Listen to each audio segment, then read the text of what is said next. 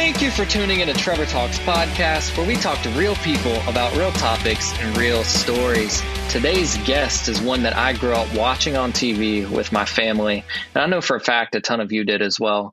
From the Dukes of Hazzard to Smallville to October Baby, and most recently his new film, Stand On It. He's had a career that has impacted millions over the last few decades.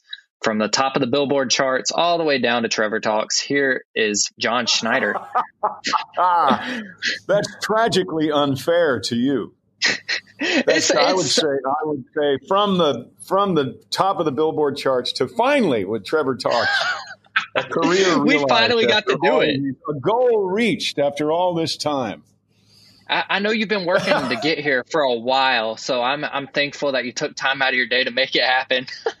Dude, it's like I was telling you before we started recording, it was like, this is one of those interviews that you never really map out. Like, you see it and you're like, I grew up watching this guy, like all the way down from the Dukes of Hazzard to Smallville. And even like my first interview we ever put out was with our friend Sherry Rigby, which you did October Baby with. Oh, yeah. And it's like, fantastic. Well, look at this. Yeah. We're finally here. We made it in a pandemic or whatever we're in now. And we're here doing a podcast interview. So praise God for that. I think it's great. It's just great. So I am like super curious to hear, because obviously I've made it known, like, I love the Dukes of Hazzard growing up, and so many people are still in love with it this day, including myself. I remember having the little replica car all the way down from like the little Hot Wheels one to remote control. Like, it was a big thing. And even on family vacation, you had the Mac Daddy. I had the Mac Daddy. Yeah, my mom bought it for me at Walmart. So shout out to Linda for spending $60 or $70 on that. And we even went to Cooter's Garage in Gatlinburg, and that was always a huge thing, like getting to ride the go-karts. But never in a million years I'd think I'd sit here and talk to Bo Duke about it. So this is cool. Well, ask away. What do you want to know? I want to know your story. Like, not even... So before Bo Duke, before your Smokey and the Bandit role, where did all of this start for you? Like, obviously God's been working in you in the music scene, through acting, through your studios, but where did all this start for you? Well, I'm a storyteller. I'm a storyteller who used to go to the double feature on Saturday in Mount Kisco, New York. I'm from New York. I am, in fact, a recovering Yankee. And it's a travesty what's happening to my beautiful state right now. Many states in the union are they'll come back, but they'll come back with work. They'll come back with people doing something about the current state of affairs. But I was one of those kids that went to the double feature every Saturday at least, and knew, not thought, not wanted, and there's a big difference, knew that I was going to be up there, that's what my design was. And I have a theory that when you're about 7 or 8 years old, you know what your design is, but enemies and people who love you because they don't want you to be disappointed will try to talk you out of your lofty goal. That's the worst thing you can do to anyone, is try to talk them out of their goal. I call it friendly fire. So I knew from a very early age, and I would say 8 is the first time I did any community theater. So 8 years before 8 years before Smokey and the Bandit, there was 8 years of theater and magic and playing the guitar and doing hair and makeup for community theater and acting in community theater and singing. And so all that to say that from the point, people love to say that Dukes of Hazzard was the first thing I did. People love to say that Smokey and the Bandit was the first thing I did. I didn't really do anything in Smokey and the Bandit except lie my way onto the set successfully and wind up in the movie again because I knew I belonged there. How did you wind up on Smokey and the Bandit? Well, I was 16 years old, and I heard on the radio that they were Burt Reynolds and Hal Needham were in town. At this point, I lived in Atlanta. My mother moved to she worked for IBM. She moved to Atlanta. And Trevor, I looked at every I still do. I look at every piece of information that kind of comes in out out of left field or right field or center field, anything that just kind of hits me and sticks, I've always looked at as a little message from God saying, hey, pay attention to this. So when I heard on the radio that they were filming a movie called Smokey and the Bandit at the fairgrounds, Lakewood Fairgrounds in just outside of downtown Atlanta, my very first thought was, John, you need to go down there and be in that movie. So I did. Now, my second thought was, John, you're supposed to be going to school. You can't skip school to go down there and try. The little guy came up on my shoulder and said, this is stupid. You can't go do that. They're going to kick you out. Besides, you should be in school anyway. Well, thankfully, this guy won and said, shut up. We're going down and we're going to be in that movie because we are supposed to be. Yeah. So went down, parked, was with a buddy, parked in the dirt, climbed a fence, found some guy. This is the genius of it. And I still don't know how I knew to do this. But I found a guy with a radio. You could see him from behind, walkie-talkie, tapped him on the shoulder and said, hey, man, I'm sorry I'm late, but traffic on I-85 is a bear. Where's hair and makeup? And the guy was like, right over there. So I went in, I got into hair and makeup, got a breakfast sandwich. And when you shoot a movie, there's an inner circle called the circus, and then there's everybody else is out there. Well, the thing was, I wasn't out there. I was in there with everybody. I spent the day chatting with Jackie Gleason, who was living at the time up near where I'm from in New York. So there was all kinds of connections or I would say validations that it was a message from God that I did listen to and I did act on immediately. So my lesson here for people is that I'm not lucky. I am aware and have been from a very early age that my design is very specific to do a very specific thing. In my world, it's storytelling, whether it's through a song or through a movie or through a script or through an interview. It's storytelling. And I have done it since I was 8 years old, and I'm not going to stop. It keeps me excited. It keeps me exuberant. It keeps me on track because I know that God is up to something that I am part of, not the other way around. I'm going to say that again. God is up to something that I am part of, not the other way around. And it's a vast difference. That's so I don't true. invite God into my circumstance. I ask him what my next move is in his. Wow. What a mentality to have, too. It's like you snuck onto the set. I've done several things like that in my venture. Not as like, obviously it's harder to sneak on movie sets now, unfortunately. When I was 15, my mom drove me where they were shooting the Florida Georgia Line music video in Monroe, Georgia. And I snuck into that. I snuck into backstage of the Skillet concert. That's kind of where I figured out the same way you did, like, oh, this is actually something that I can do. And I grew up in a tiny town called Social Circle, Georgia, which is right next to Covington. I know it well. That's where the Boar's Nest is. Yep. The Boar's Nest is out there. Covington, my dad used to take me to Covington. Like, this is where they used to film the Dukes of Hazzard. And I don't know if that's exactly where it was done, but that's what I grew up believing. And so seeing everything like firsthand there, and God can just use you, like, no matter if you're from a tiny town, like where they film these tiny town films for the big Hollywood theater, you know.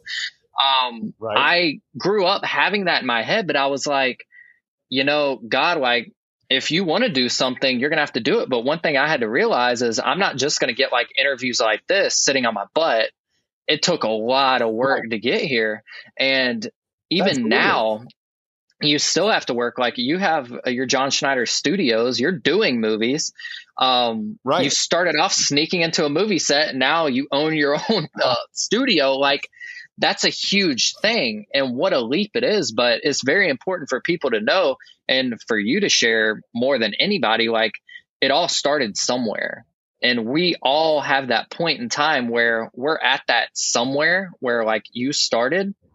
There's a starting point. And we have to make that decision. Am I willing to be embarrassed, quote unquote, embarrassed? Am I willing to fail? And do I have the passion, determination to get up and keep going when I fall? The answer for me, and obviously you, were both yes. But when did you realize like, okay, there's no other plan B. I have to do this. And you had that mindset of it's going to happen. I just got to get out here and find the way. Oh, always. It's been always. Yeah. And I know that sounds weird, but it's been always. So when I read the sides for Dukes of Hazzard, I was 18 years old.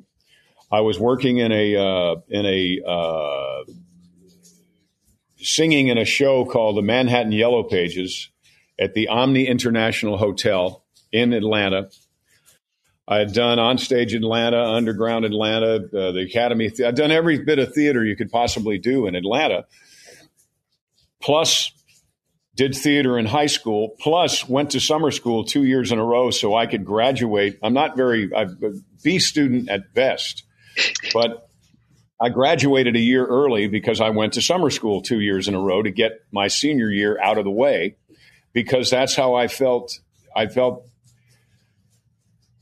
am preparing myself for the opportunity.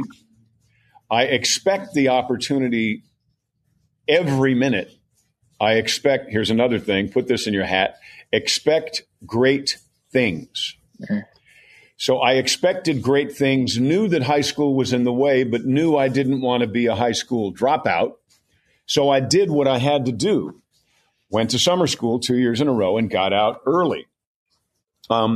If you were to look at my high school yearbook, my senior yearbook was actually my junior year yearbook, I would say 95% of the things in there, the notes from my friends in school were, see you in the movies one day. I'll see you on television next year. See you on Broadway. Can't wait to see, all of that. Oh, can't wait to hear you on the radio. So I was doing what I was supposed to be doing, what I was designed to do.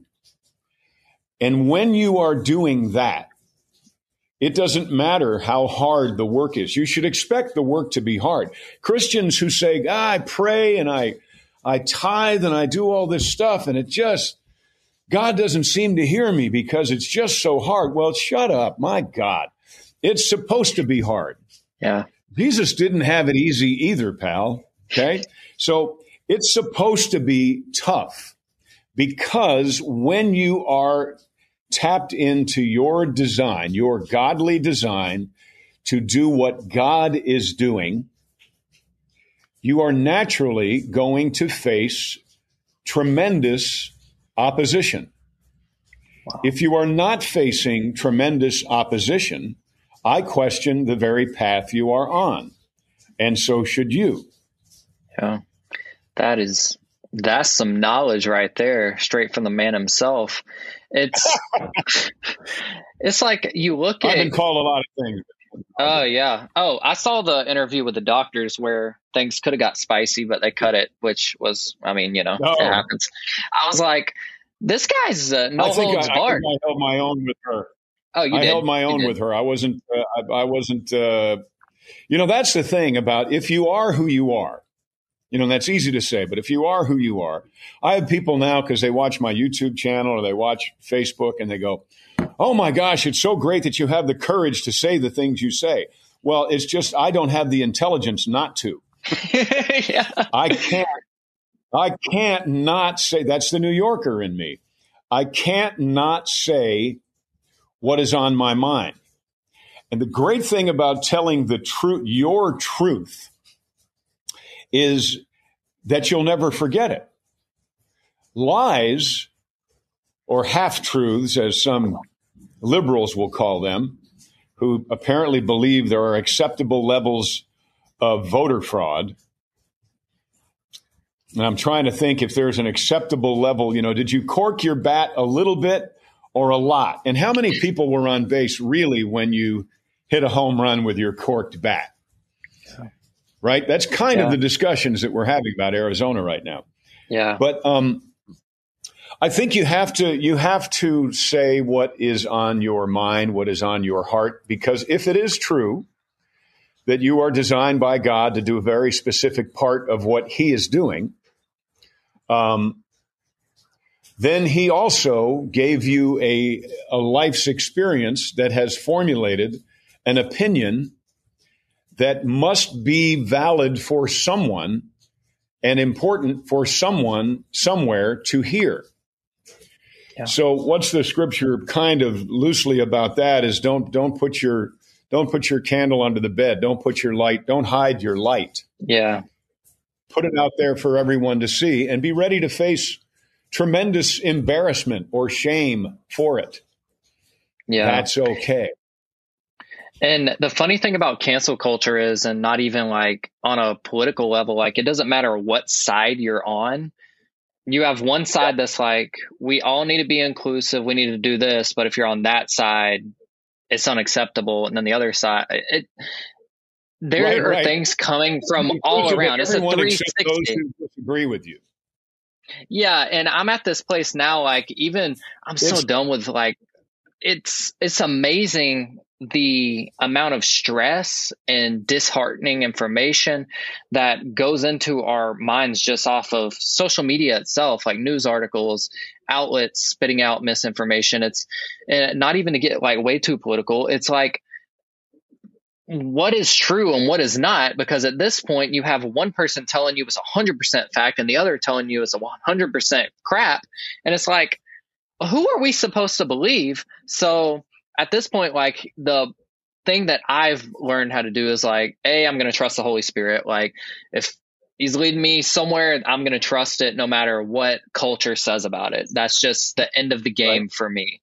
And the other thing is like common sense. Like it unfortunately doesn't come very easy for most, but if you have a slight tad bit of common sense, you can see that there are things mapping out on both ends of the spectrum that don't make sense. And for us, like as believers, Christians, or even people that aren't Christians, like we have to realize like freedom is a gift that we have here in the United States for the most part. And if we keep allowing some of these freedoms to go away, sooner or later, where is it going to end? It's not. It's just going to be more power, more power, more power. It won't end. Yeah. It's give them an inch, they take a mile and all that. And I spoke about that almost 2 years ago now when the government or the CDC or somebody was taking away our right of peaceful assembly. Because we do an event here and all of a sudden that was going away. And then churches, and shame on them. I'm sorry, Christians, and I'm sorry, pastors who are listening. But when you close down your church because the state said so, the message that you sent out to your congregation, every believer and every non-believer out there, is that your governor is stronger than your God. So I don't care if you had to put a tent out in your parking lot. I don't care if you had to go to jail. I've been to jail for something I believed in. Do it.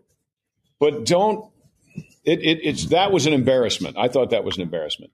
So anyway, if you go back and think about this, all this nonsense that's happening right now is actually a good sign. I think it means that we are more of a threat than perhaps we were perceived before, which has put the enemy on an accelerated path to do as much damage in as short a period of time as they can. Which to me is it shows a desperation And when you start acting desperate, you're doomed to fail. So I take all this nonsense we're watching now. I do believe in asking, God, okay, God, I just heard this and I heard that. I'm going to get quiet here. Show me something. I'm going to go for a walk. Great idea. I'm going to go for a walk. Help me sort through this. Whether it's through a bird or a rock or the river going by or a cab, I don't know, but to help me figure this out. Yeah.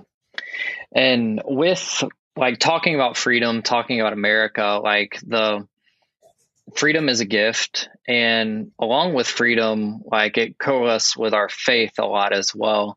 And one thing that I found very intriguing about your story was your faith story, because it's very unique. And so to kind of summarize like your whole story and your beliefs and everything, would you mind sharing your faith story on how you came to know Jesus, and the very unlikely home you ended up in for that journey? Well, first and foremost, it was at a little church called the Church of the Valley, Little Brown Church. Then it became Church of the Valley. It's where Ronald Reagan got married the second time. And I saw my aha moment was not the one you're talking about. My aha moment was watching a little old fellow at the end of a prayer. Pastor Larry would invite people to kneel, and they would pray. And this little old fella was having trouble getting up. His name was Vern. And he reached up, little old white guy, and this huge, like 6'6" black man with gold. This was like in Mr. T's time, gold chains. Reached down and picked him up, and then they hugged each other. Jolly green giant, jolly black giant, and little Vern. And I saw a love and respect and appreciation and something in that hug that made me go, that's unconditional love. That's what I've heard people talk about. Because before that, I hadn't seen it. I hear, a lot of people talk a lot of things, but they don't show it. So from that point on, my perspective changed a little bit, and it started to go on the wan, because as soon as the Hollywood Christian folk found out that I'd had the moment, everybody gathered around me, and they were blessed, and they were trying to be nicer than Jesus. I'm a pretty rough guy. I don't believe in hiding your scars. Sure. Okay. But I had maybe one or two too many Christians with their sweaters tied around their neck, ready to go, who don't drink, but they do drink. And I still believe that God loves me too much for me to drink cheap whiskey, which drives some Christians crazy. But that's okay. Then I did a movie called Stagecoach, and I wound up being more than casual, just best friends with Johnny Cash. And Johnny Cash is riddled with self-inflicted scars, a lifetime that was remarkable and wonderful and awful at the same time. Was loved by a woman. June loved him more than she loved her next breath. And he believed in Jesus. And he didn't mind telling you he believed in Jesus. So in Johnny Cash, I saw the kind of Christian I knew I could be. One that didn't pretend he was having a better day than Jesus. One who didn't gripe and complain that God must not be listening because this is hard. So I didn't become a Christian because of Johnny Cash, but I stayed one because of Johnny Cash. And one thing that I think kind of sums John up was that he never forgot what it was like not to know Jesus. Wow. And I implore you, Christian, don't ever forget how ridiculous people sounded when they said, Jesus Christ is my Lord and Savior. Never forget, unless you aren't this person. You know, a lot of people grew up in a home that went to church, but a lot of people didn't. And a lot of people looked at folks like that as being pathetic. Yeah. Can't handle reality, so you got to lean on this Jesus thing. Okay? That was me. Don't forget that there are people like that out there. Okay? So I thank God for my relationship with John. John and June were wonderful people. I talk about my wife, Alicia. She knew John and June too. She didn't live with them. She worked with them on a movie called The Apostle. Wow. But I tell people that I found my June. Yeah. And she's in the other room. We're going to be driving to Arizona here in a little while. Yeah. But yeah, so that's if you need to find somebody to help you remember that aha moment, ask God to send that person to you. He will. Yeah. Okay? Don't get into a rut where you think God is not listening. Okay? But because God is always listening. But here's an analogy I want to give you. For some reason, I want to give you this analogy. We have we're in the shed to home business. So we have people who build sheds, storage sheds, 1,600, really nice, but they're storage sheds, right? And you can convert them into an office or a home. So we hire people to build these sheds. They show up to work. They have every nail. They have every sheet of plywood. They have every 2x4. They have everything that they need in order to do the job that we hired them to do. They are not in want of anything to do that which we hired them to do. If they wanted to come here and build their shed, they'd have to buy some stuff from me. I wouldn't give that to them. They'd have to buy some stuff from me. Or I might say, dude, go home and build your own shed. You're here to build my shed. So that analogy for me sums up. If you want for tools, if you are doing God's work, you will not be wanting for tools of any kind. You will not be wanting for wisdom of any kind. You will not be wanting for insight of any kind or motivation of any kind. He will provide all of that for you. Everything you need in order to do, here's the one that's hard for people, God's work. Okay? And if God's work and what you think you should be doing are this rather than this, then you're doing the wrong thing. Wow. Okay?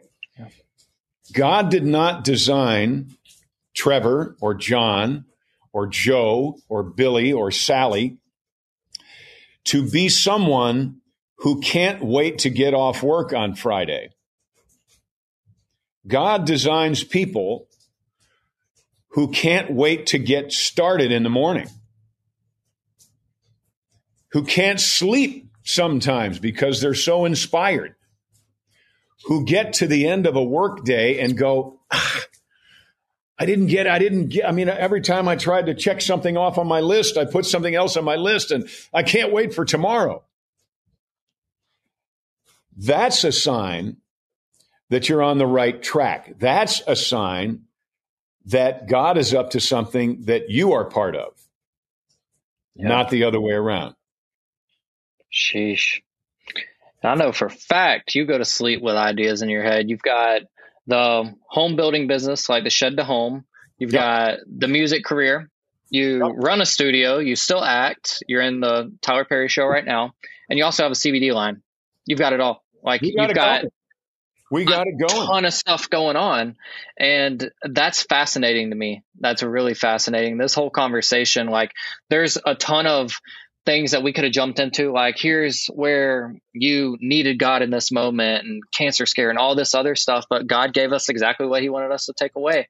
Yeah. And he's blessing you I want to where throw you are now. Quick, Trevor. I'm going to throw something quick here. Yes. Somebody out there just said, wait a minute, CBD? What's this, like a pothead guy? What's up with that? When Alicia went, just long story for another time, but when Alicia was diagnosed with stage 4 cancer, one of the things that remember I said, all of a sudden things come out of left field and I think they're hints from God. Mm-hmm. Well, all of a sudden CBD oil came into our lives. So we tried it because, when somebody says you've got maybe 2 years to live, you'll try anything. So one of the things we tried was CBD oil. I believe that CBD oil helps to regulate your system so that everything else you can do will work better, even medication. We're not big on medication, but medication works better. Your dietary changes work better. And then this thought came into my mind, because you can rub CBD oil on as well. It's a topical ointment.